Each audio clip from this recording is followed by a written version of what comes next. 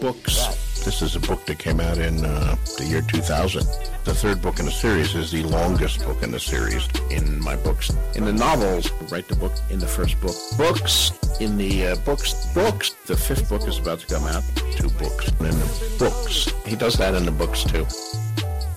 Hello, and welcome back to episode 2 of A Song of Babies and Puppies, which is what we're gonna call this podcast. We're the official reread podcast of the books of the George R. R. Martin, specifically A Song of Ice and Fire. I haven't read any of his other books. My name is János, and with me is, as always, Rainer. Hello, everyone. We're hopefully gonna be joined by Emmanuel later, but he seems to be still asleep. So, we'll see. If not, then we're just gonna do his theory stuff in another episode. Yeah, maybe first of all, before we... Yeah? Maybe this will be a shorter episode if it doesn't join us, but let's just see what we can come up with, for both of us. Let's hope for the best. Yeah. So, should we start with George news? Yeah. Let's start with a segment that I like to call Keeping Up with George, where we're looking at what George has been up to recently. Let's see if he has announced the release date for The Winds of Winter, and it doesn't look like it. It unfortunately doesn't look like it. I checked the internet, I googled it, I checked his Twitter. There doesn't seem to be an announcement. On the other hand, some sites are claiming that it not only has not been announced, it has been delayed. And it's interesting because their source for this is literally nothing. It just seems to be a made-up lie. Well, it's. But several sites are reporting on this, and this is based on the same interview we talked about last week, except they chose to interpret it differently. Well, they deduced it from the facts they had. It's not interpreting, just they're very clever in reading between the lines of what George says. That's the same thing we do when we read his books, right? You have to interpret and read between the lines to get to the true meaning. That's true. They're basically the same. Here's one website from inverse.com. They say, Winds of Winter could be delayed again due to reworking the ending, GRRM hints. It's no secret that Game of Thrones Season 8 ending didn't delight fans or critics. However, those who hated watching Daenerys Targaryen's destruction of King's Landing or Bran Stark becoming King of Westeros may have more reason to look forward to the long-awaited novel. Because George R. R. Martin recently hinted at an alternate ending for the books. Martin said the ending was not completely faithful to what he envisioned for the books. It's also possible the poorly received final season of the HBO show made him change his mind about the conclusion. Yeah, and then they cite this one line from the article we read last week, right? Yeah. So the people know the ending, not the ending. Okay. Didn't I make a joke last week about how you used the show as a test run for the ending, and now it's changing it? Maybe they listen to our podcast. I think we're just too poisoned on internet clickbait things that we're just basically making the same things, same assumptions that these headlines are gonna come up with anyway. But that's just absolutely nothing. It's absolutely nothing. To be fair, they say it's not exactly confirmation, but Martin's comment subtly suggests the backlash may have prompted him to reconsider the direction of certain storylines. Yeah. Well, so, it's not impossible, right? It's absolutely impossible that he actually used the show as a test run for his ending. Yeah, I wouldn't count on here's the thing, not to get too serious on this jokey news segment, but the ending of the show didn't use any of the build-up George has already used for Bran. Bran is already a completely different character at the point the books are right now. We have no idea what's going to happen to him in the last 2 books. So it can be anything. We also don't know if the King Bran thing is actually legit from George. They may tell us that. Like, I think the actor who played Bran said in an interview that he was surprised, but at the end they said, oh, it comes from George. But like, these fucking clowns could be saying anything. So yeah, and I mean, king could mean a lot of things, right? Yeah. Of what he will be king of, or in what way the kingdom is interpreted in the end. Who knows? I'm pretty sure it won't end up like it. And there's also like so much to happen before that. So I'm not. It's not, the way whether the books end like the show or not are not my main concern. Yeah. I'm more interested in reading what's going to happen in the next books. Sure. Yeah. Right. Okay. On the other hand, George has also tweeted out some things. I want to examine these two tweets he made about some Game of Thrones merch, namely 2 Valyrian steel blades. The first one is Heartsbane, which, as we know, is the sword of the Tarlis. That somehow, but it was gifted to Jorah Mormont in the 8th season. For whatever reason, For whatever reason, because I guess Sam is bad at sword fighting and Jorah is good. I don't know. Well, he still died. So if you want to own the sword that Jorah owns in the end, you can buy it for $350. And it just looks like any sword I have ever seen. Yeah. Did you look through the other ones? The other one is Arya's blade. It's called Arya's blade. Which no, it's not. It's not. It's not. It's a really ugly looking sword, blade or whatever. I don't know if you have the picture open. Yeah. I've been browsing through the store for the last half an hour, and it's fascinating. Yeah, this sword looks like. I've seen this picture shared about the recent Doctor's sonic screwdriver in Doctor Who, which is just over-designed because there's like too many elements, and this is kind of how I feel about this sword. Like what's it called? What's not the hilt? I guess is what not the blade part. Yeah, the hilt. Yeah. It's just way too elaborate and still so fucking ugly. And it has a spike at the end. And the description says. Oh, sorry. Go on. And it has a spike at the end, which would hurt the person using it very likely. But, I mean, Arya is so great at fighting that she's not in danger. No, but maybe you can... Yeah, maybe you can do, like, more epic tricks with it if you can stab with both hands. Like, you can do one stab with the... it's like... Because Arya learns about sticking with the pointy end, but this one has 2 pointy ends. So. It's even better. 2 is always better. It's like the fucking Darth Maul lightsaber. Yeah. This is literally that. I also like the description of this, because it starts with, and this ties into one of the chapters we're going to talk about today, so it is #relevant. It says, first seen in the hands of the assassins sent to kill Bran Stark, ownership of the knife was first attributed to Peter Baelish and then to Tyrion Lannister. And then there's some spoilers. I mean, some actual book spoilers, not only show bullshit. And then it somehow ends up in Arya's hands. And this is how they keep describing it.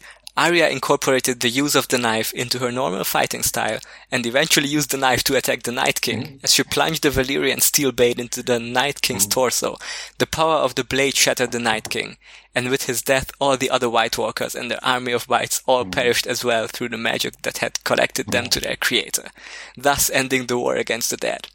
And so here's my question. Is George tweeting out this sword? Does this mean that this is also how the Night King, who is definitely a character in the books, is gonna be defeated and the entire army of the dead? In the chapters we're gonna discuss, I think there's some strong seeding that actually Littlefinger will kill the Night King in the books. We'll come back to that. Oh, really? Yeah. Stay tuned. I'm very excited to hear that. Yeah. Yes. So I guess this has been it for News Roundup. I mean, some George-related news. His biggest distraction he has from writing the books is football, and luckily the Super Bowl was yesterday, so I think he has time now. Unless he's also interested in the XFL. Are you? I have no idea about football. You have no idea, okay? But I don't even know who won. The Kansas City Chiefs won, and did you hear about the Trump tweet that he? No. Congratulated the Kansas City Chiefs and the whole state of Kansas, but Kansas City is actually not in Kansas. God. Yeah. What a fucking clown. It's amazing. Those who don't listen to this episode right as it comes out, this is also today is also the day of the Iowa caucus, which hopefully Bernard Sandman is gonna win. So maybe the big orange Cheeto man won't stay in the White House for too long. I can't imagine he will, but yeah, I couldn't imagine he would be elected the first time. So nothing would surprise me at this point. Yeah. Yeah. Sorry for the actual politics. Yeah. Discord. So here. Coming back to the XFL, as far as I know, George hasn't declared being a fan of any of the teams. I mean, in the NFL, we know he is a fan of both the Jets and the Giants of New York. And in the XFL, they actually have a few team names that would be pretty good for George. There are like one team's called the Vipers. I think they are in Florida. There are Dragons. There are Guardians. There are Battlehawks. So I'd be very interested in who he's going to support and be distracted for another, 13 weeks. So watch out for XFL tweets from George the next week. Great. He also tweeted something about wildcards, which I still don't really know what it is. And he tweeted out a calendar, which is either a spoiler or something that didn't happen. We can't quite decide, but we're just not going to talk about that. Yeah, we're both not sure what's supposed to be on the front page, or if it's, I don't know, maybe it's from Fire and Blood.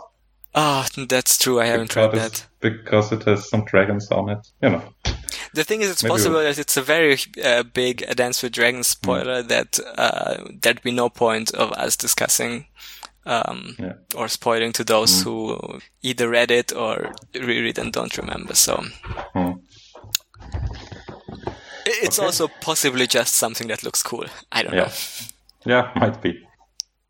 I don't have a segue. Let's just start with the let's just get into chapters of the week. So the first one was Eddard 3.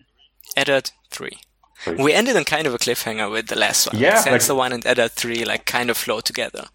Absolutely. I accidentally spoiled I think a few people in the chat last week because I was immediately discussing this chapter because, as I said, it flows so much into each other, and I just kept reading. But so quick summary. This is the chapter where the last one was we ended with the Nymeria wolf attacking Joffrey. And in this one, there's kind of a trial in front of King Robert. Arya and Joffrey tell their stories of what happened, and Joffrey is lying. Arya is telling the things that happened. Renly he has to be taken out because he's laughing so hard at Joffrey, which is maybe my favorite thing about this chapter. Yeah, bad uncle point. And then, of course, Sansa gets taken in front of the king. She has to tell what happened, but she says she doesn't remember. So Cersei demands that the direwolf must be punished, that attacked Joffrey. Unfortunately, Nymeria is not to be found. So Ned has to kill Lady, which is a very tragic moment. And this is one of those super traumatic chapters, I think. Yeah. Like, in the early parts of this book, I think it's the 1-2 punch of Bran falling and then the killing of Lady that kind of shows how, this isn't like Lord of the Rings, or this isn't The Hobbit, This is dark like fantasy that shocks you. Yeah. It's where anyone can die. And Cersei really just was an asshole here, right? Cersei's kind of an asshole in this one. I mean, it shows her character pretty good, even for later, that she just goes for like the short-term gratification rather than, thinking ahead and being diplomatic and stuff. But she just can't do this. So if something hurts her pride in some way, then she just needs to be, this slight has to be satisfied some way. Yeah. Even if it makes no sense. Yeah, Cersei is kind of the one who's pushing for this punishment, but also, of course, we also can't let Robert off the hook. Like, I think he handles this very poorly. Basically, like, his deal is, he says, we can't know what happened, but I'm gonna reprimand my child and you're gonna reprimand yours. Like, basically, Robert's thing here is, I don't give a shit. I just want this whole thing over, and like he could have, put a foot down or something. Like when Cersei says, "Oh, but one wolf needs to be killed," he also just like, whatever. Let her have her piece. Like he's very not sympathetic with Sansa in this situation.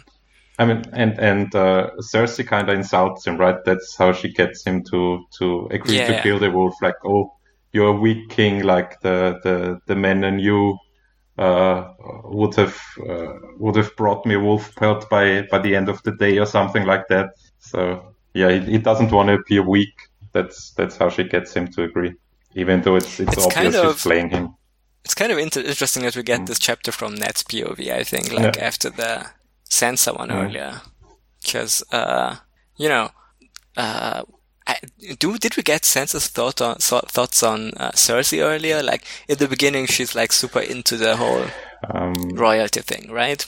Yeah, no, I mean, she at the beginning of the chapter, she's excited to be riding with her in the wheelhouse. But she does not yet have any thoughts on her character. I think just she's the beautiful queen and she's so elegant and something, but just nothing on her character yet. Because this has got to be like the thing that changes her view on her. Like, but we don't get it from her POV, so we can't. Yeah, I'm really sure tell. we get a lot on it in maybe the next chapter already. Ned does his classic thing of, you have to swing the blade yourself. Yeah. Or do the judgment yourself. Which I'm not sure. Like, I think this starts to show, and I think this is also something that people have been discussing in Discord, that Ned is just about, he's very much about the rules, and at this point, he doesn't seem to like them. Like, he doesn't want to kill Lady, but because it's his principles that he has to do the sentence himself. It is a kingly command in the end, right? So. Yeah, but like he's hand of the king. Yeah, yeah, true. Even if it's in this case, it's not like, I'm not even sure it is a kingly command in this case, because this is not like a royal affair. This is just about like, and like the king doesn't care clearly. He says, I'll just reprimand Joffrey, which whatever that means. Like what we learn later about how Robert treats Joffrey. It might be like something yucky. So, and there's that. But other than that, he doesn't care about the wolves. And he half denies the command in the end with taking a lady's corpse back to Winterfell instead of giving Cersei the pelt. So yeah. He's not capable to totally disregard the rules, but he bends it kind of, or doesn't wanna give Cersei the satisfaction totally. Yeah. I don't know. yeah, of course maybe, still doesn't save Lady. So yeah, maybe he.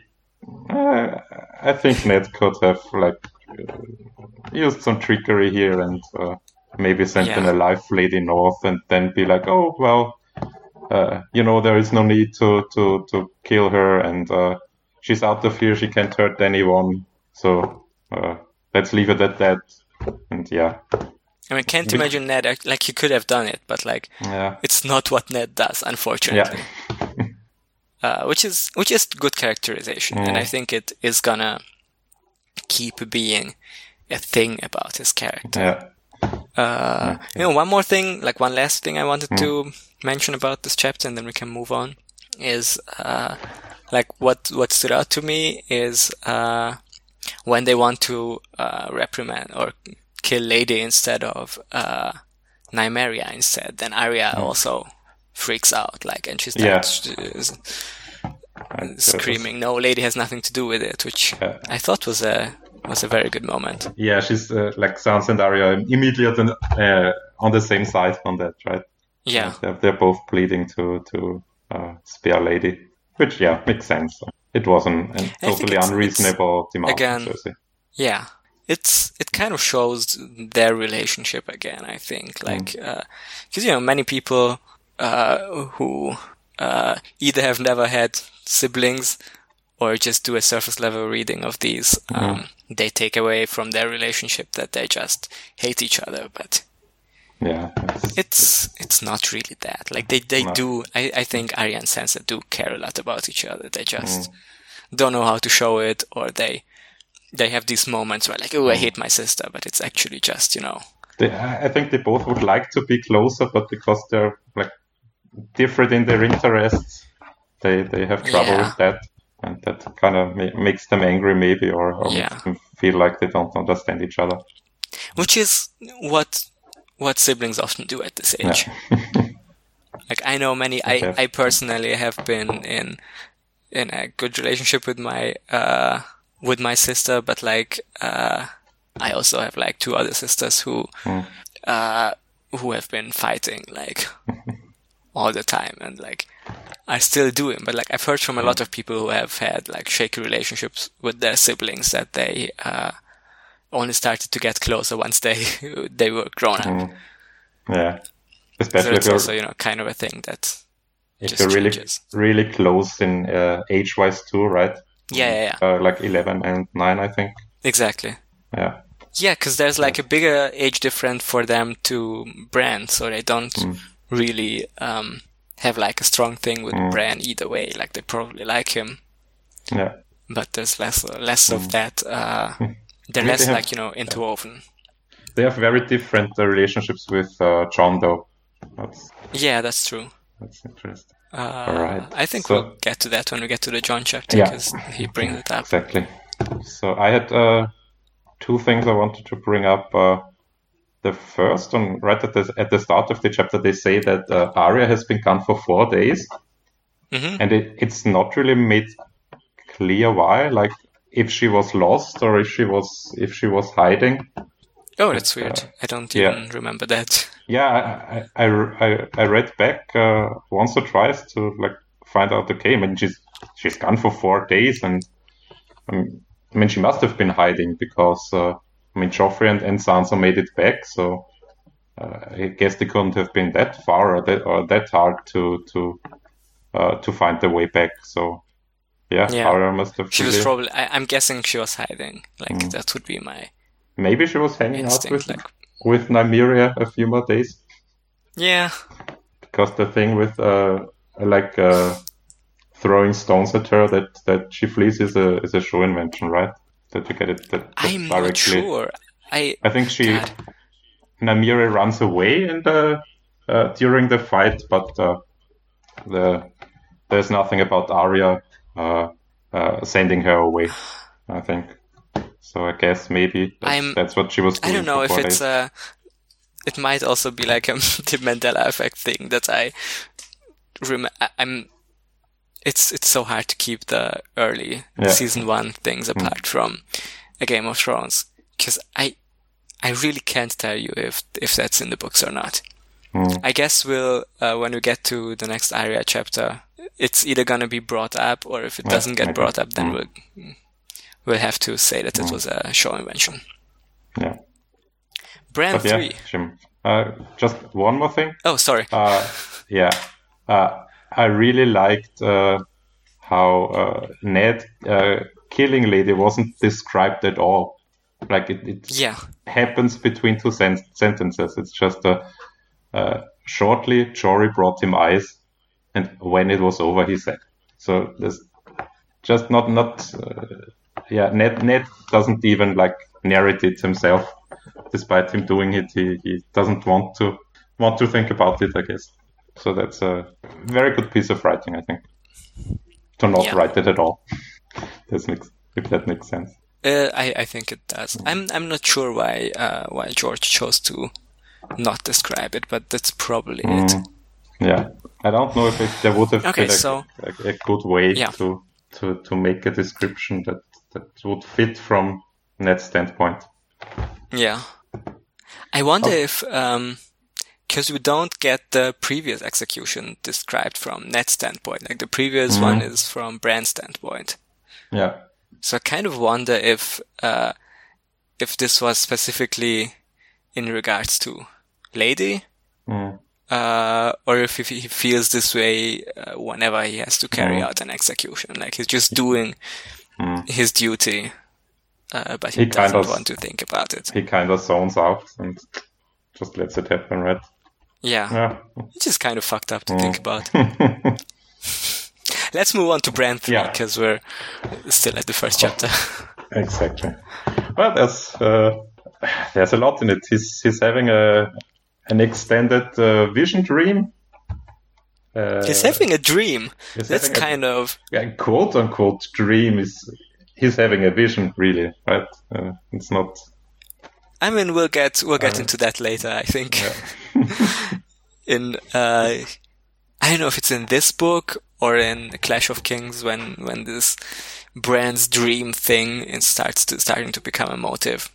This is not to talk about the show again, but again, kind of fucked up how the showrunners set out to, they first wanted to not do any dreams or visions or flashbacks at all.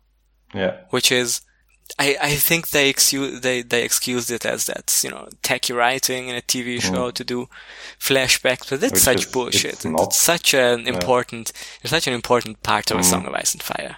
Yeah. And especially of Bran's character. This whole chapter did not appear in the show, right? I think they had a scene here where he's chasing a three-eyed, I think it's a raven, not a crow in the show. Yeah. He's chasing a bird in the show. Without any concrete foreshadowing or without any points to it. Chasing it into the crypts, I think, and then he wakes up. So. And it's weird that in the show's version of the dream, he's running around, while in this one, he's dreaming of falling.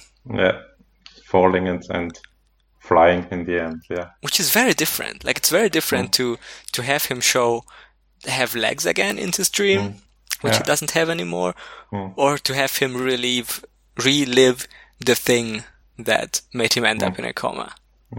Yeah, but just briefly, right? He thinks of it, and then the crow says to him, "Oh, forget it. That is not important. You have to think of other things." Because Jamie's face briefly appears before him, and he starts to scream, and then he kind of the crow says, "Forget about it. That's not important." I mean, how much can we talk about this chapter without talking about the foreshadowing? Yeah. I wonder how much. I mean, basically, he's dreaming that that he's falling, and the crow is telling him to fly. Right? That's the gist of it. Yeah, and he sees a few things. He has to feed the crow some corn, which is just struck out to me as weird. Yeah. I don't have an interpretation. Emmanuel has something to say about it. But we'll get to that later, I guess. Yeah, hopefully. Speaking of which, hi, Emmanuel. Hi. Hi. Oh, Sorry about hello. that. No problem. What did I miss? We're just at Brand's dream. Yeah. So we've done discussing Eddard 3, and we're at the second one. Yeah, we were just wondering how much we can talk about the Brand chapter without major spoilers, because there's a lot of foreshadowing. It's probably nothing. Yeah, yeah. I really wonder how much you could get from this chapter as a first time reader who is absolutely has no idea what's happened, like not even in the broad strokes. It's very cool. I remember how much you could get it being. From it. Yeah, I think I just thought it's like really cool imagery when I first read this chapter, without thinking too much about the actual things he sees. And it's it's very well written. Like it's very evocative, I guess. Yeah, something I remember from other people talking about it is that the way he's writing it is like jumping from image to image and kind of like it's kind of creating tension and stuff, but he's basically like mimicking a kind of like almost a trip, because he's just like jumping from one thing to the next, and each thing is like just a little bit of detail, but it's enough to like make if you focus on any one line, it's like enough to make your mind run on and imagine a bunch of things. But yeah, but it's very clear that. Sorry. Oh, good. But it's very clear that he is seeing things that are actually happening, or have happened, or will happen probably, because like there's a reference to what just happened in the chapter before. There's reference to what will happen in the next chapter. He sees like Caitlin and Roderick sailing down to King's Landing. He sees John at the wall, so it's clear that it's not just a weird dream he's having. He's like having visions of the world. Yeah, that's true. Yeah. Like we've had the prologue, and then there has been like no magical stuff happening. And this one, it does feel like there's gonna be some magical. Like I think even as a first time reader, you're gonna feel that this crow fella, he might have something. He might be important. He might be magic. Yeah, I guess it's really hard to talk about this chapter without getting into stuff that happens later. Let's do that at the end of the episode then, maybe. Yes. Okay, yeah, once we get into the spoiler section. And then move on to Catelyn 1, in which we meet Littlefinger. Wait, isn't it Catelyn 3? This is his first chapter, right? Yeah. Catelyn 3? Catelyn 3, yeah. This one and Catelyn 4. Catelyn 4? Oh. Yeah. Yeah, so this one. Okay. And Ned 4, the next one. Littlefinger is kind of a prominent figure. And controversial opinion, I kind of liked Littlefinger like as a character here. Okay. I'm ignoring everything I know about him in the future and stuff, but he was a bit similar to Tyrion, I think, with like joking around and slightly insulting everyone, and at least it's like very quippy. Yeah, and acting like the insults towards him, he doesn't care about them, or he's also making quips about him when like his duel with Brandon is referenced. So he's kind of an interesting character. Yeah. Even though I have this fucked up brain thing about him that every time he speaks, I hear the Littlefinger voice, but like not even half the show voice and half Eddie's impression of it. So that's where I'm at. I have a similar thing with Tyrion, where I always hear him with his fake English accent from the show. He's got like 4 different fake accents that he cycles between. They're all bad. He's it's like a nice entry. What's it called? Introduction to like all the intrigue that's going to be happening in King's Landing. Like she gets there and they're like trying to be careful. They talk about lying low and that kind of stuff. and none of it works It because immediately of blows up. Yeah. yeah.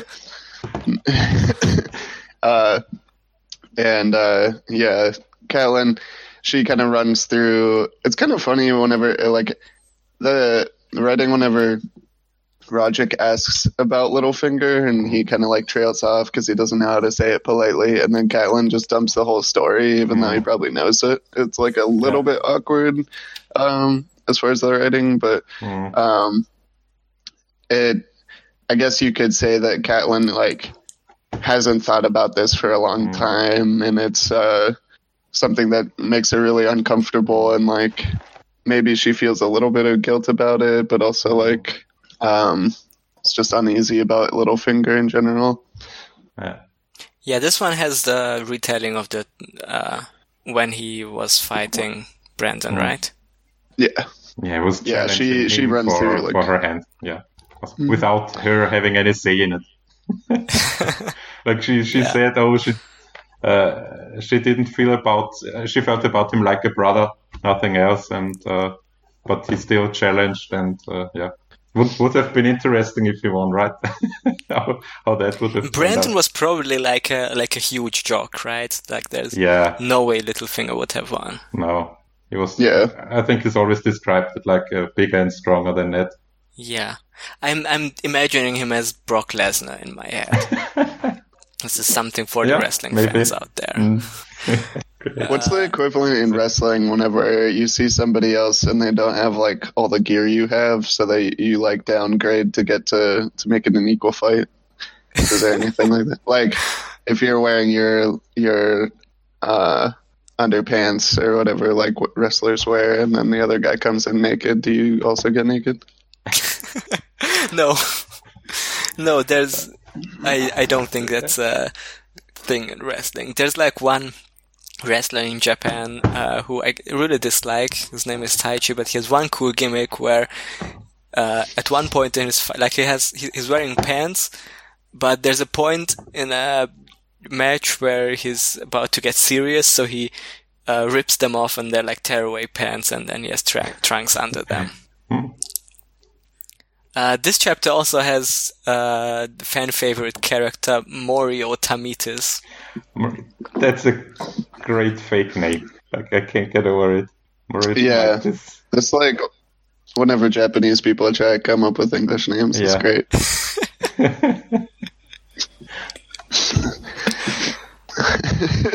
maybe and we also get Varys.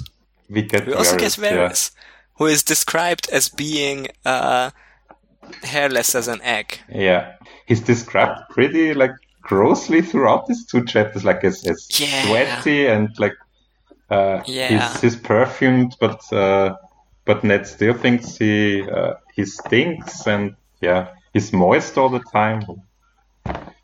He's like, I don't know. That. Yeah. He just sprayed like a shit ton of Axe body spray all over him anytime he like enters a room. There's gonna be, this is a very mild spoiler, but there's gonna be a later chapter where Ned almost doesn't recognize Varys because he's like not moist at all, and like he completely changed his appearance, and also like his I don't know, I guess his aura or something, like he doesn't have the same presence as he has as Varys. So that makes me think that his moistness and his perfumeness is like kind of a costume he's wearing when he's being Varys. Yeah. So he's deliberately extravagant to like have it easier to blend in when he needs to. Yeah. Okay. Yeah, like he's basically building his, because he's the spider, and he's the one who everyone thinks is the sneaky guy, or everyone knows he's the sneaky guy, but also everyone needs. So he's kind of like playing up this persona, I guess. And both Caitlyn and Ned are immediately like, oh, I hate this guy, I don't trust him. Yeah. I don't trust Littlefinger, but I trust this guy even less. Yeah, but that's like the difference. Like, I think Littlefinger wants to be which I think he doesn't succeed in it. But I think Littlefinger wants to be the guy who people like and trust more than, or maybe not trust, but like at least he's trying to be popular more than Varys. Like I think Varys is deliberately trying to be the spooky spy guy. Yeah, he leans into a lot of the like societal expectations and stereotypes about eunuchs, and he really like leans into those hard to like, as a mask, as a like thing to obscure. Yeah, but once again, I'm not sure how much of that is like at this point. It does seem like this is just like a stereotype of what a eunuch is. So that might be problematic. Again, I think it's going to change even in this book later when they're showing Varys to have multitudes. But, at this point it's described like kind of... At this point it's kind of yucky, the way... Yeah, and really over the top, right? Like, I guess. I had the thought, okay, George, what's going on here with this description? Like... He's just a wet egg man. Yeah. Wet egg man. But he's just a moist, powdery egg. Somehow he's moist and powdery at the same time.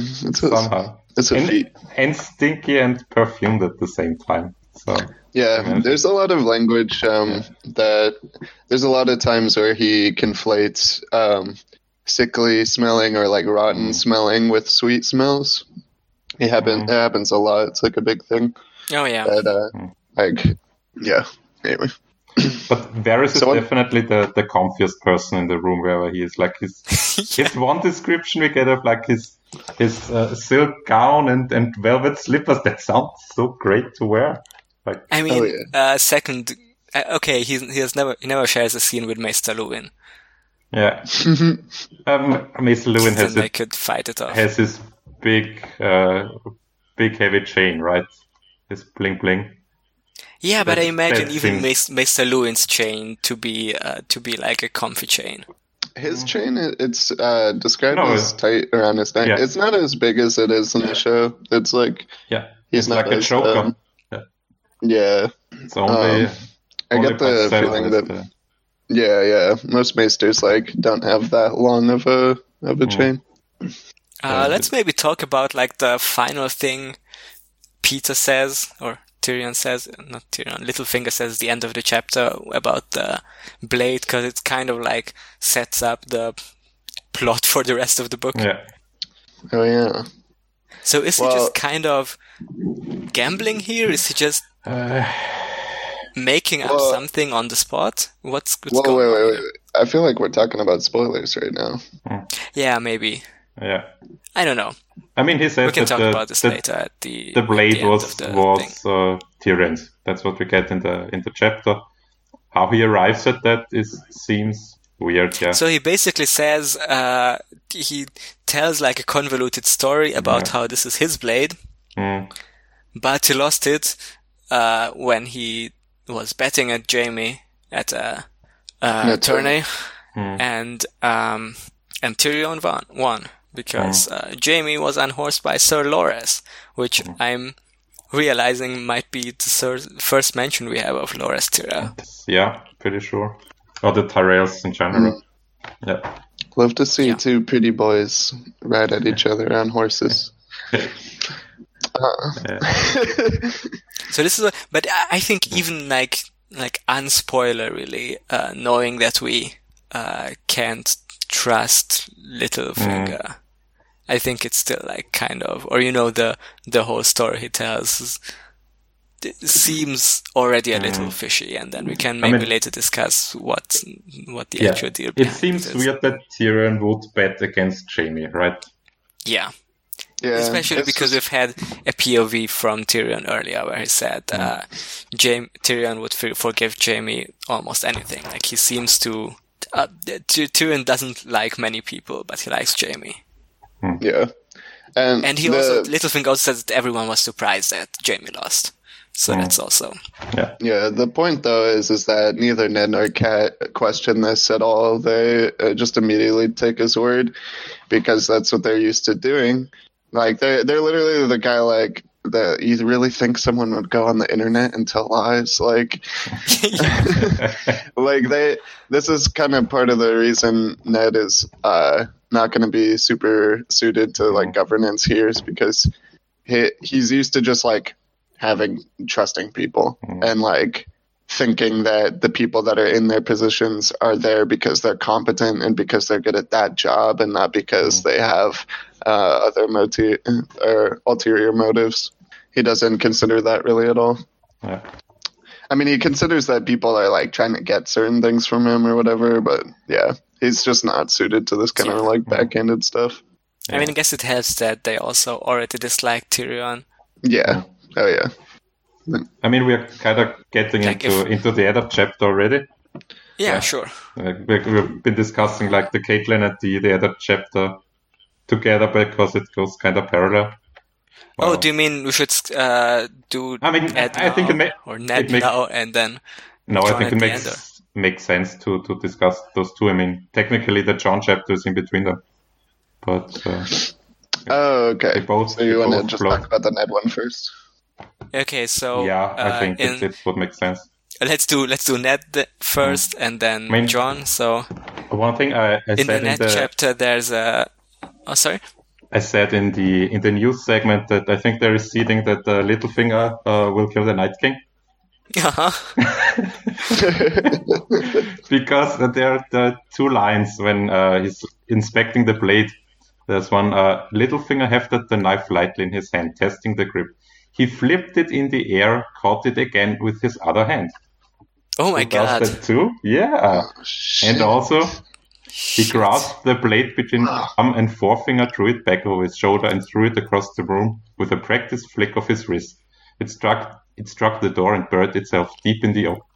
Okay, let me put on my tinfoil hat for a second. Arya also does that with the Valyrian steel knife when she gets it. She also kind of is very good at throwing it. I think they had a different plan for the show. Yeah. I think they wanted to let Arya skin change into Littlefinger. Which many show fans were, before season 8, were speculating on this. Yeah. And they wanted to skin change her into Littlefinger, then make Littlefinger kill the Nightman, and then surprise reveal it was actually Arya. Yeah. But they couldn't afford whatever the name of that actor is, so that's why they had to do it to make Arya do it herself. Yeah, something like that. Yeah, makes sense. I mean, the seeding is obvious here. So do you think that that's what's going to happen in the final book?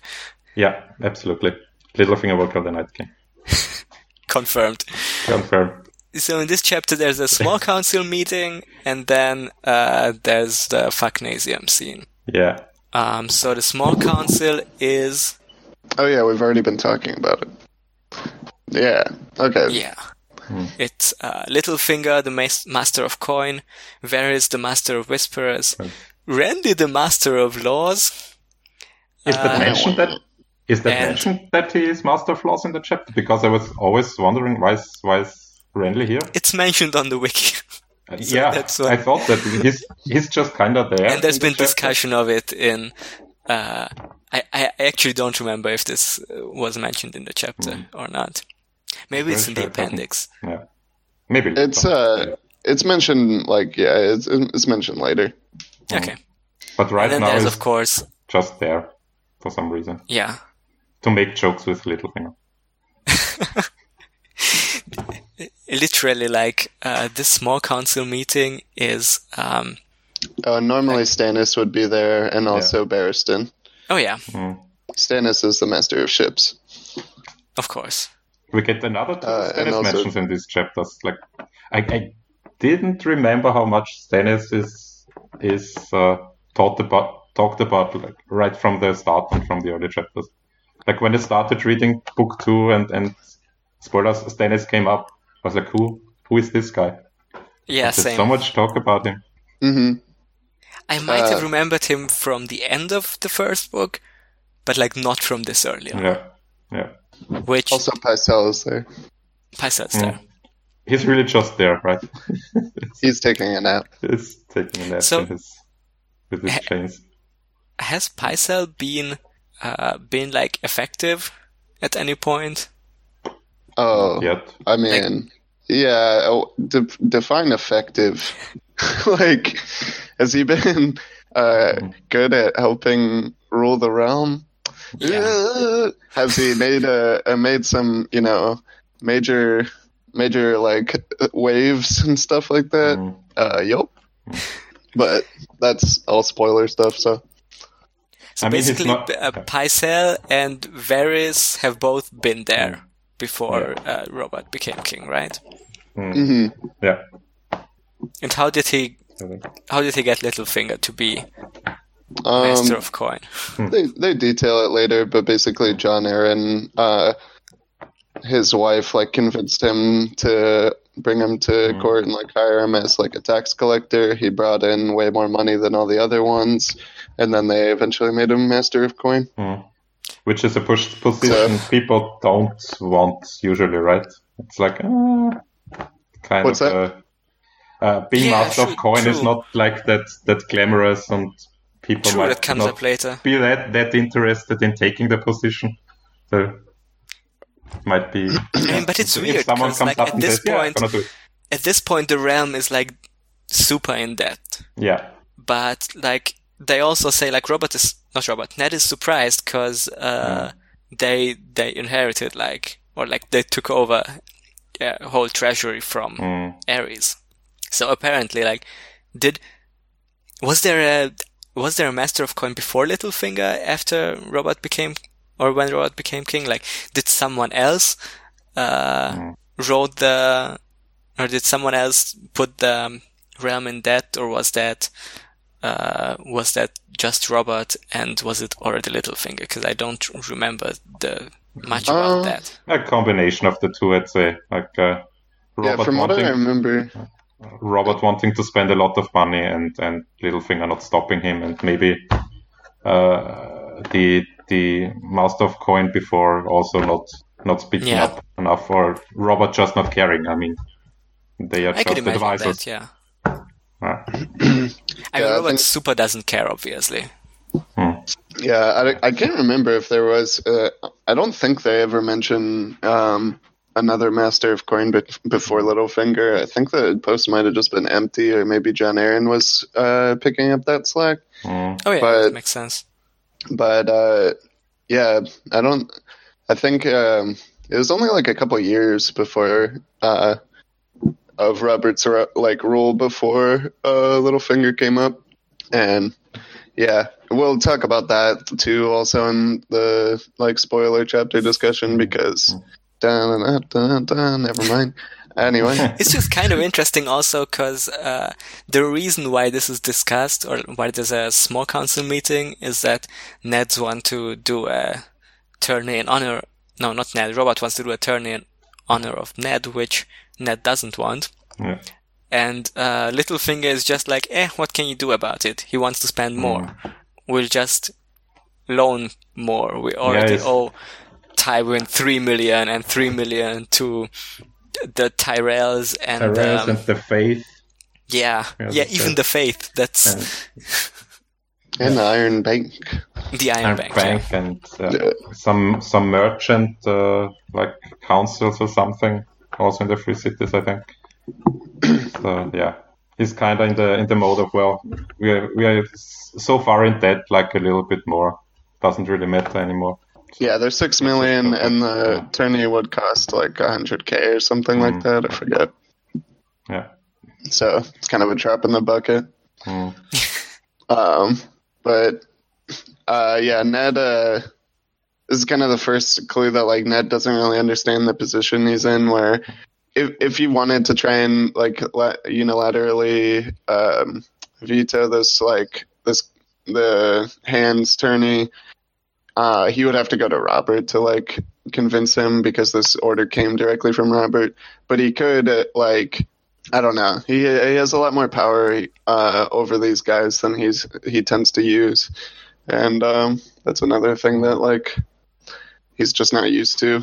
Yeah, they also don't make him feel like he has power. Yeah. That's also a factor. I think that I'm not going to say it's like a well-oiled machinery or anything, the small council, but like there are people who have been the small council for a while. So I think it also seems like from this Ned chapter that Ned first just feels weird in their company. He doesn't want to be around them. Yeah, the other thing is he just got off his horse, like, after traveling along this horrible trip that's like, I don't know, it's like taking a freaking road trip with, like, your entire extended family, and one of them just killed your dog, so... yeah, true. He also describes how Sansa and Arya have been, like, just miserable for obvious reasons these past few days, and that obviously also didn't put Ned in a good mood. Yeah. But Ned was the one who had to kill Lady, so it's also maybe a factor, because I was going to say maybe Ned could have done a better job of consoling his daughters, but, considering the part he had to play in the death of Lady, maybe it wouldn't have been that easy. Yeah. Yeah, Ned's parenting, he's like, he can be a really good parent, but he's also like kind of not great about confronting like tough issues and that sort of stuff. Like, he's not the most emotionally intelligent man, which, we're living in vampire times, but yeah. Yeah, but that's a very fair characterization of Ned. Yeah, I mean, he's a pretty stoic guy and distant most of the time. Yeah, that extends with a few exceptions like if there's with children. Yeah. If there's a motive of these characters, it's like that everyone has, their faults, and it's more about who keeps trying to do good and who has given in to, just be whatever Tyrion does. And Robert too. I mean, that's the line, the last line in this chapter is, so they go through the small council thing. It's mostly just an introduction to the other council members, but then whenever he's leaving, Littlefinger is like, "Hey, you want to go on a little adventure? You want to go to my fucking museum?" And they go down this like wacky path. They're like under the castle, and then they come out and they climb down a cliff and then ride some horses down the stream, and then they re-enter the city, and then they go to Littlefinger's establishment. I have to say, when them walking like first out of the castle and then through some back door and then down this weird cliff path, I thought, okay, that's like very elaborate and unnecessarily dangerous, until it kind of dawned on me, this might be symbolism, especially this path down the cliffs of that Littlefinger is very sure and very quick to walk down, and Ned is can't keep up and is slower and a little more clumsy, and maybe that's symbolism for Littlefinger being better at walking the dangerous paths in King's Landing than Ned is. Yeah, for sure. And he's also been there for longer, I guess. Yeah. Remind me about that too whenever we get to the spoiler thing. Like, Ned is definitely very much a fish out of water here, and of course, obviously also in Littlefinger's brothel, it's like I think Littlefinger really enjoys how, who would have thought Ned Stark in a fucknasium, that's the last place you would expect him. And then also, of course, when he doesn't, it doesn't come out and say, I was visited by your wife because of an issue, I hit her in my fucknasium, whatever. He's been like, ooh, your wife is here. And he literally puts his life in line just to own Ned for a second. Yeah. Oh man, I just wish Roderick had been a little bit later. If he had just been a second or two later, oh man, how much bullshit we could have avoided. The rest of these books wouldn't have happened, yeah. I mean, some of it would have happened still, but like, Jesus. So basically Littlefinger calls Cat a slut or a whore, and then Ned's about to fucking destroy his entire throat with a knife, and but then Roderick shows up and says, "No, it's true. She's here." Yeah. And then we get the whole conversation that we kind of already talked about a little bit, anyway. Yeah, basically, Cat says what, like, sums up the previous chapter. Mm-hmm. And then, what do they decide? Well, they decide that Catelyn's going to go back to Winterfell.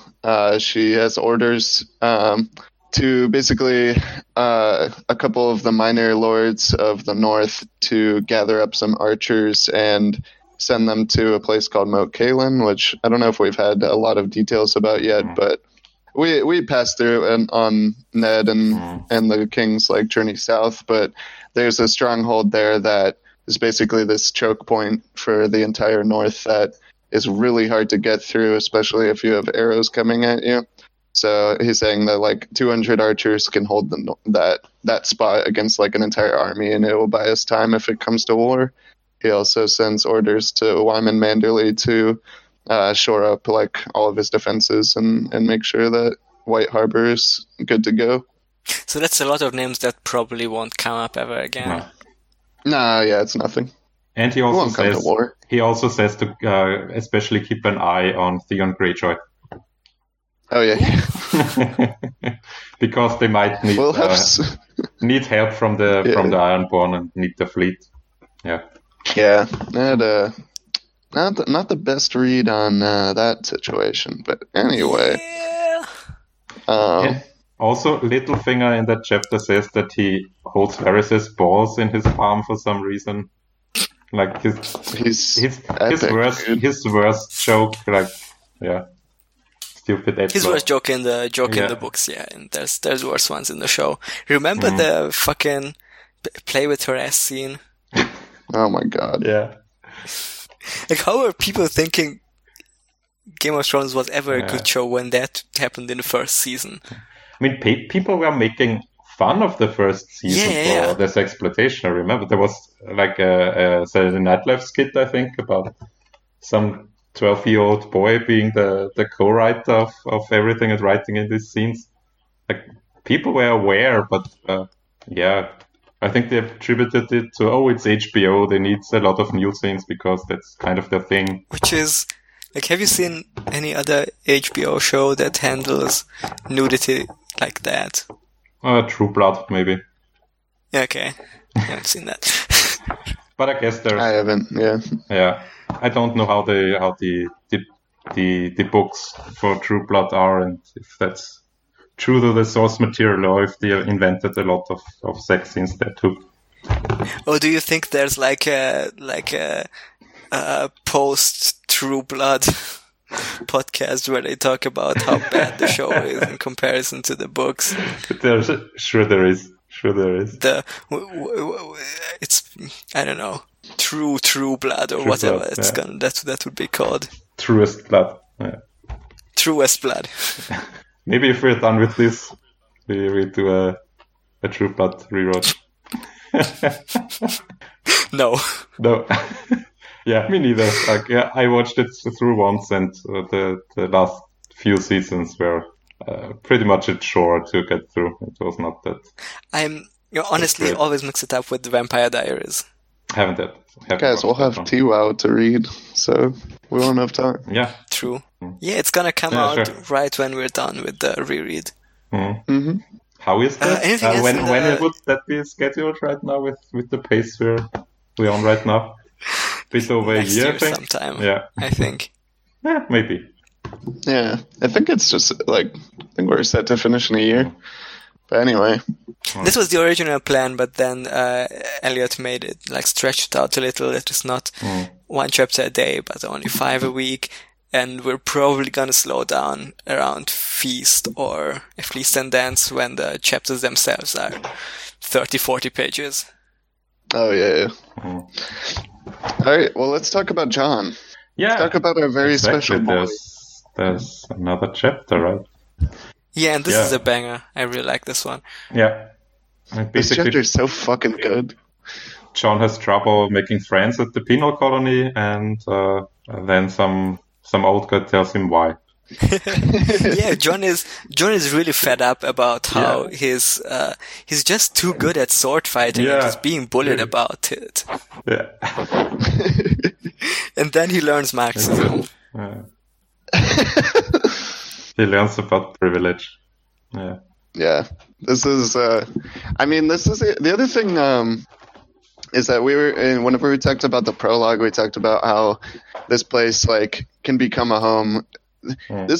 Donald Noy has probably given this speech, not this exact speech, but he's probably sat down, like, so many kids that need to, like, learn, not even this exact lesson, but the point is that, like, there's fathers in this organization, essentially, and that's, like, part of the reason that this becomes a home for people is, like, it's not just a bunch of, like, some of them are criminals and stuff, and, there's some bad eggs or whatever, but, like the rapists that we never get named and kind of don't show up again. But, they, these men, like, there's enough of them that care about, the institution and the, even just, like, apart from the institution, they care enough about other people that they're, like, gonna do this, and they're gonna try and, like, stitch together these ragtag kids into a family. And also, there is no other option. You have to get along with these people, and down the line, maybe, your life may depend on them one day, or theirs on yours or something, and you can't make enemies here. Yeah, he says it, like, straight out. You're either gonna do this or you're gonna have your throat slit one night. Yeah. So, do you guys want to talk about Alistair? And is there much to say? He sucks. He sucks, but but I think I really like the early Night's Watch chapters where we just learn a lot about, like, the whole structure of the, like, specifically of Castle Black, like how they're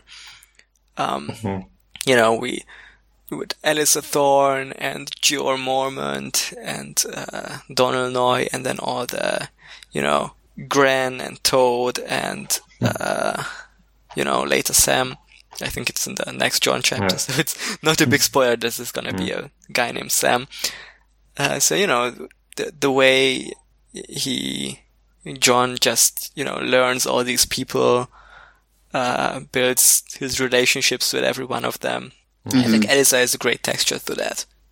Yeah, in this chapter, like, it starts off, he's saying, like, he hates them all. He, like, they suck so bad at sword fighting that every day he, like, despises them more. And then, by the end of it, he's turned that around. It's also, Castle Black is, like, a lot smaller than I remember, or a lot bigger, rather. It used to house, like, 5,000 men and all their serving men and all their, like, support staff, I guess. There's so many buildings he describes that just aren't used anymore. This place is, like, huge. Like, there's a lot of people that used to be there, and now there's, like, 400 or something. Yeah, he says something about you can basically pick where you want to live because there's so many empty rooms. It's kind of, it's like, yikes. And I think and Alistair, he's also, like, bad at his job. He's a really good character for, like, as something for John to overcome, but, like, he's not doing a very good job. Like, John does a better job later of teaching these boys, but like, it kind of speaks to the whole I guess theme of how the Night's Watch is, like, super misorganized, or because I think it's because they mostly get these types of people. Mm-hmm. I mean, maybe Alice's, once again, like how important. Oh, sorry. Maybe Alice's approach to quote unquote teaching is just like he wants to see how much they pick up themselves the first I don't know few weeks until he actually teaches them techniques. Maybe that's kind of his way of thinking. If you want to be grateful to him. I mean, I'm not sure how much he actually knows techniques. Yeah, I mean he's a proper knight, right? Like he fought in the war and stuff, so we can assume he actually knows something about sword fighting. So yeah, we were talking about how much it shows in this chapter that John is really far from being grown up, and he's a teenager, a boy, a baby, as we say. Yeah, and that in the context that we saw him before, where he was kind of, low man on the totem pole. Whenever he gets here, it's he still grew up in a castle. He still had a master at arms. He still was taken care of, and didn't have to, face like any of the kind of stuff that somebody who's lowborn and down on their luck or like that kind of thing has to face. He never had to go and try and hunt in the Lord's woods against his will to try and survive. So he is the 1% suddenly. Yeah. Yeah. John is a professional middle class. Yeah. He's in the managerial class. Let's just wrap up this chapter with Tyrion and Jeor Mormont like this. Mm-hmm. Yeah, Tyrion quickly says, "Oh, isn't it like they both stand in front of the wall and kind of in awe of it?" And Tyrion says something like, whenever one man builds a wall, another man immediately wants to know what's on the other side of it." Which is clever. And yeah. Wow, clever Tyrion is. Wow. Yeah. I'm sure he was like preparing that line way before they arrived at the wall so that he can bust it out. Yeah. But then they go eat, and Alistair shows up with a message that John is wanted by the Lord Commander. And he says he's got a letter. They're trying to figure out what info there is. Finally, Alistair relents and tells him it's like a letter about Bran. John runs to the Lord Commander's thing. This is funny because he just bursts in and he starts shouting at the Lord Commander, and he's not like observing any kind of politeness or whatever. And Jeor hands him the letter. He reads it, and then he finally understands the words and realizes that Bran is alive and that he's gonna live, and he just runs around with a big smile on his face, and everybody is like, "Aw, happy baby." and we all smile. And we meet Mormont's Raven for the first time. It's very important. Corn, screaming Raven. Yeah, it's probably nothing. The chapter ends with John. He's in this really excited state, and he offers to help Gren with sword fighting. He apologizes about his hand, and he says my brother Rob did the same thing to me, only it was just with a wooden sword, and I hit you with a friggin' steel sword, a real sword. And yeah, and then Alistair quips about him taking his job, and John shoots one back, and everybody laughs at Alistair, and Alistair gets very mad. Dun, dun, dun. He looked at him with the mean face of an enemy. Was the last line or something like that. I liked that one. So, and then Roundabout stops playing. I was gonna say this is like a young adult story almost, or like the I don't know, either the in Shrieking Shack they talk about how the a lot of Harry Potter chapters have these kinds of cliffhangers where you can feel how it's cutting to the end credits of the episode, like from a CW show or something like that.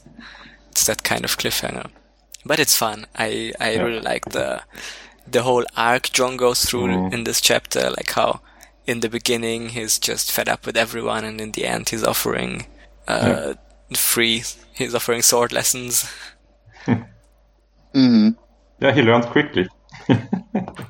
And then we meet like so many new characters, so many great new characters, and also get some development on others. So I think that has been it for the spoiler-free part of this. Do we want to do quick Uncle Ball roundup? We have not much in it, right? Benjamin wins. Benjamin every I voted year. for Renly in this one, just to be Joker. Yeah, I mean, because it was very funny. Is the thing how he was being the popcorn gif at the trial. But he was literally making fun of his nephew. So bad uncle, but funny. Yeah, but it's also bad nephew. Maybe that's what. Well, since I didn't get to talk about that part, that's the thing is it's charming when when he's making fun of Joffrey, but then as the books go on, we realize that's kind of how Renly looks at everybody, and then it becomes a lot less charming. He's not taking things very serious, even things that should be taken serious, maybe. He's an epic Reddit guy. Okay, so from here on out, spoilers. So spoiler town. Be aware. You're entering the spoiler zone. So first we have what's the first chapter? Bran's one. The first one was. First one was the lady's killing. Exactly. Oh. Don't know if there's much in that. The killing of Lady by the coward Ned Stark. Oh yeah. I wanted to point out a friend of the show, Eddard, I think, had the little spot that Lady dying in Nymeria's place is kind of similar to Jane Poole being put into Arya's place later in the books. In terms of other people suffering for Arya? Yeah, it's kind of like that. Yeah. But other than that, next we have Bran, right? Yeah, there might be a little bit of foreshadowing in this one, right? Oh, just a little bit. Just a little bit. I feel like I have to pull up the whole last chapter to like... Yeah, I was going through it and I have like every other line highlighted, I think. So nice. I mean, first of all, I want to say that we get a reference to Mr. Lewin's Playboy again in this one. Which I liked. He remembers that first. Yeah. So, that's little clay boy. A little clay boy. Yeah. And he baked him till he was hard and brittle. So, really not a good idea, Lewin. Well, if he'd just dumped like an unfired clay boy, it would have just smushed. It would have been kind of funny. Yeah. Yeah. He just really likes to make clay boys. That's it. Yeah. Obviously, this raven here is Blood Raven, which we can say now. How much of it control do you think Blood Raven has over Bran's dream? Do you think that he initiated it? Do you think that he is just coming into a dream that Bran's already having? Do you think he's sending him these individual visions or guiding Bran and seeing these different things, or what? I think he is he's visiting people who have this gift of green sight in their dreams and kind of does kind of a casting, I would say. There's later the reference to the 1,000 other seers that are impaled on the ice spikes, I think, Bran sees on the ground. So my theory is that Blood Raven is visiting green seers or potential green seers, maybe often in kind of near-death experiences or something, and kind of tries how how powerful they are, and a lot of them fail maybe, and those are those that are stay impaled down there. Or it's a more literal dead bodies. I think in the cave of Bloodraven, it's also described as a lot of bones and skeletons lying around.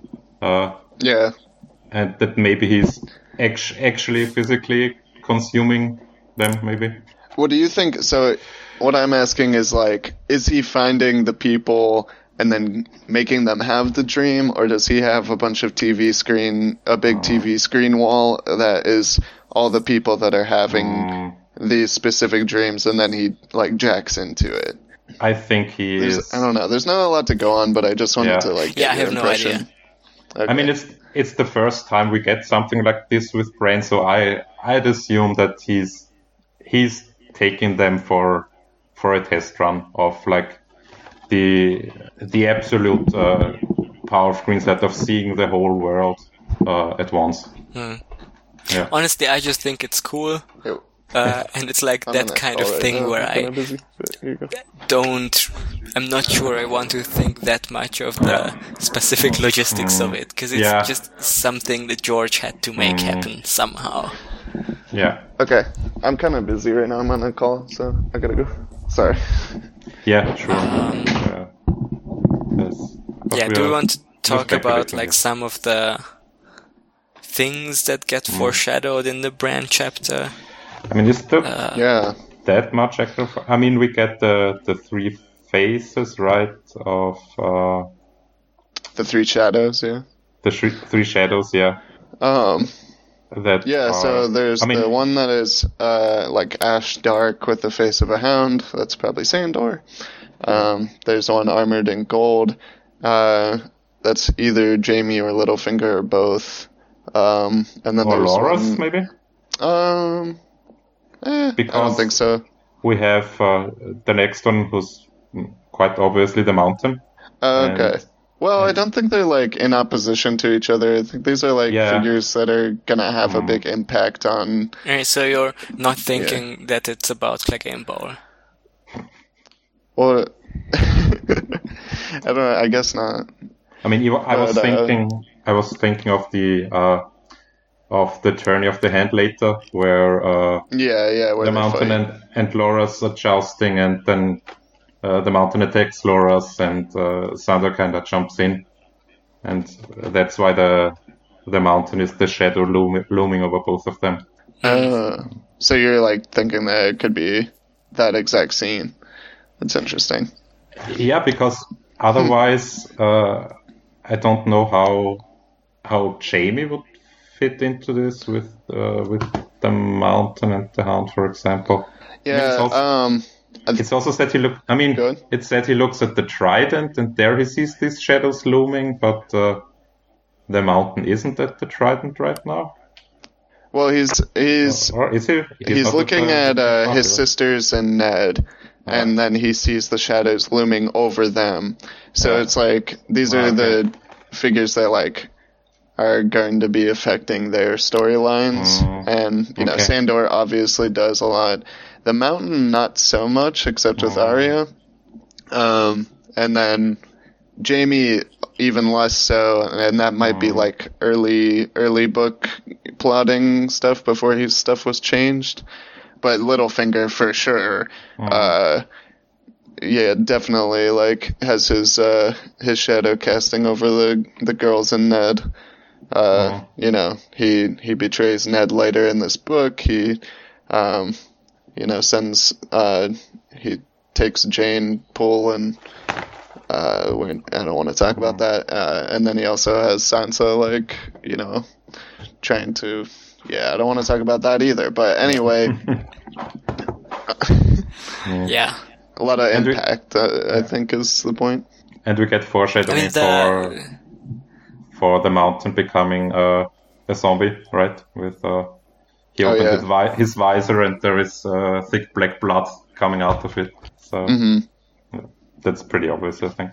Yeah, I was gonna say, out of these three, like, the Mountain seems to be the one that's, like, most impactful, I guess, on the future of Yeah.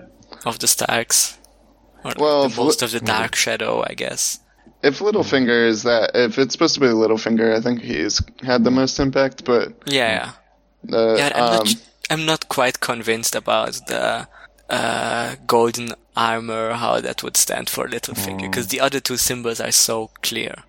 I thought you were the one who linked this, but the thing is that Littlefinger, he's described as armored in gold because of the way he organizes. He's made his position, or he's made himself irreplaceable through his ability to be Master of Coin really good. Yeah, so here's the thing. I did link to that Reddit theory, but that's what I'm saying, that this symbol of armor, I'm not quite convinced by it. Okay. I thought it was a good pull.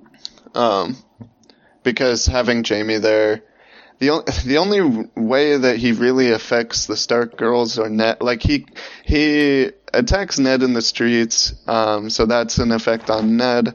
But the only thing he does with the girls is he's used as Cat sends him, to trade for the girls, but then they don't give the girls back, but Jaime gets free. So that's kind of more tenuous.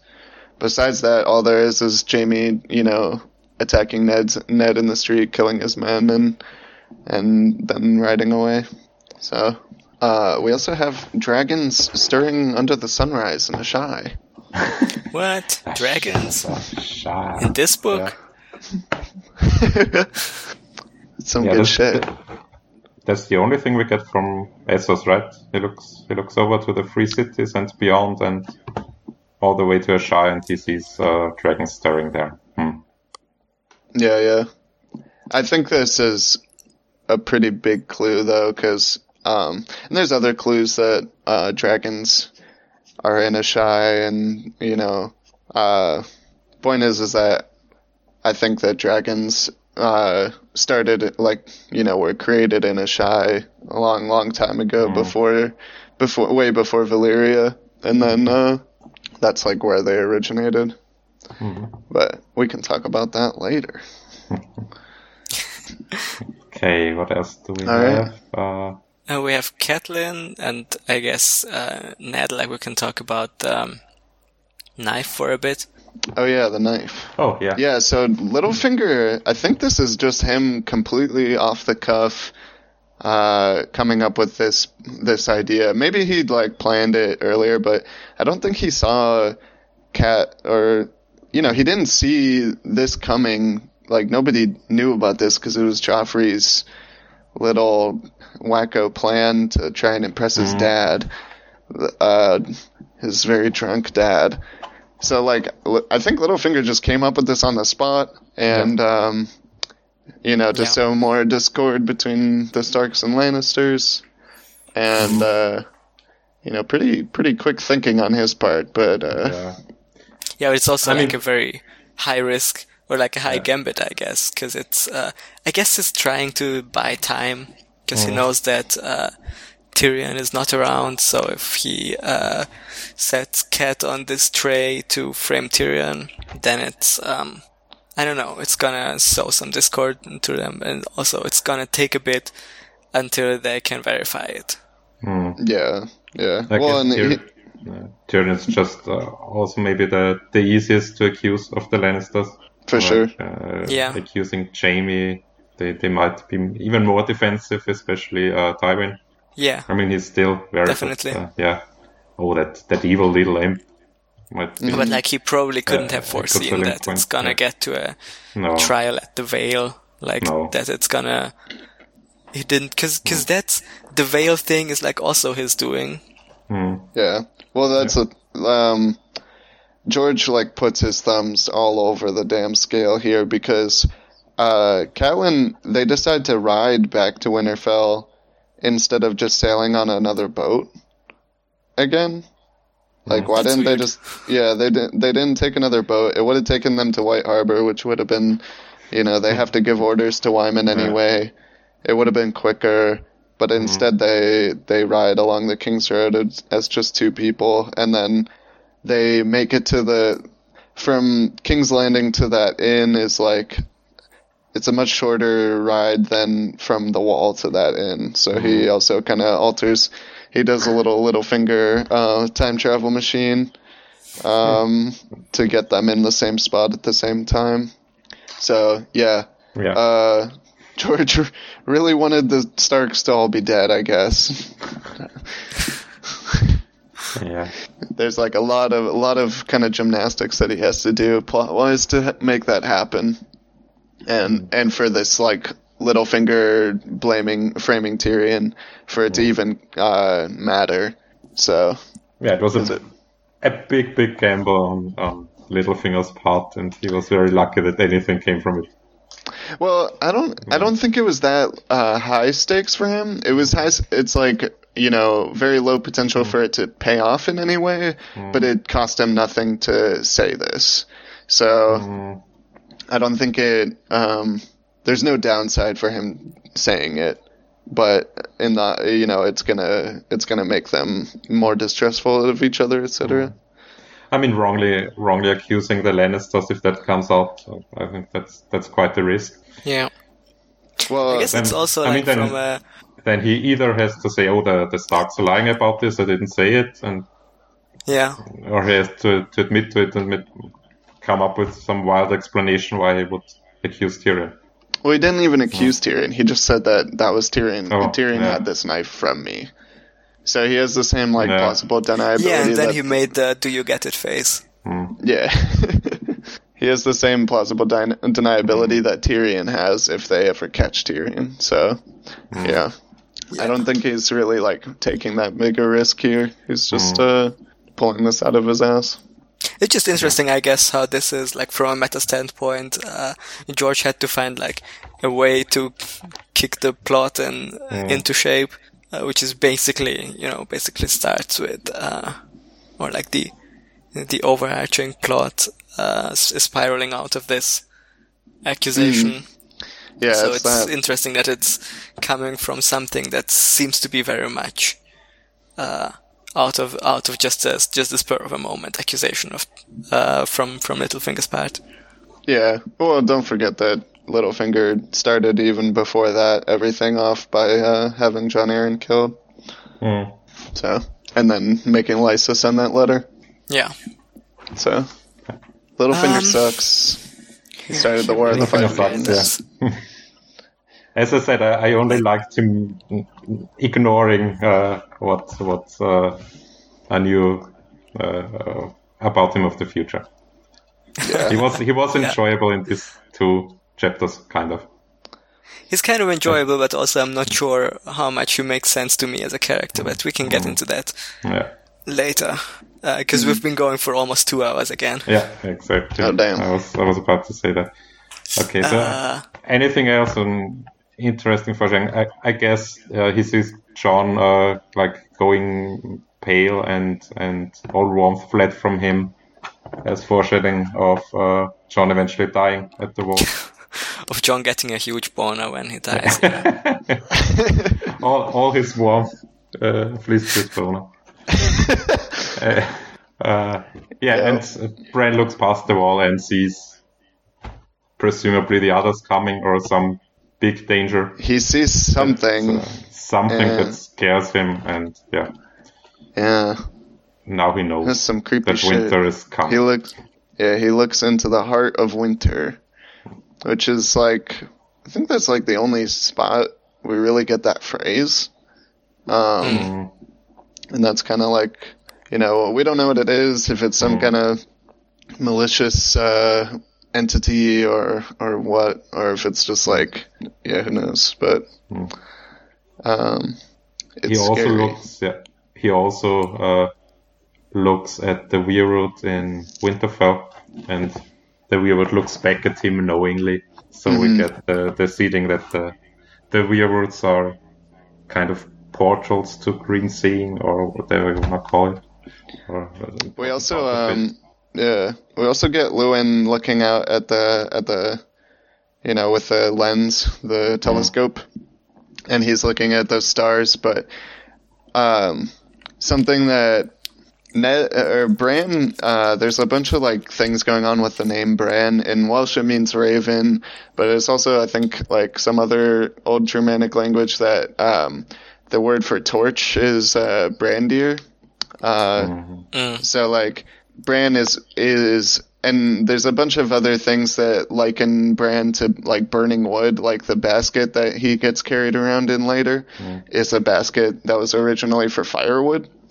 So Bran is, he's going to go into the burning tree later. He's essentially like, a burning torch. And right now he's flying high above the world and looking down. This is basically like him as the Lightbringer comet and flying around. And the other thing that likens him to that is whenever he's climbing up the broken tower, he climbs up to like the old keep to where an eclipse is happening in the form of Jaime and Cersei having sex. Okay. Yeah. Okay. So I guess we covered Bran's chapter pretty much. Or do you have anything else? Do we have? I guess we covered most of it. Huh? Quick, programming aside, do we have time for me to I'd probably need 15 minutes or half an hour.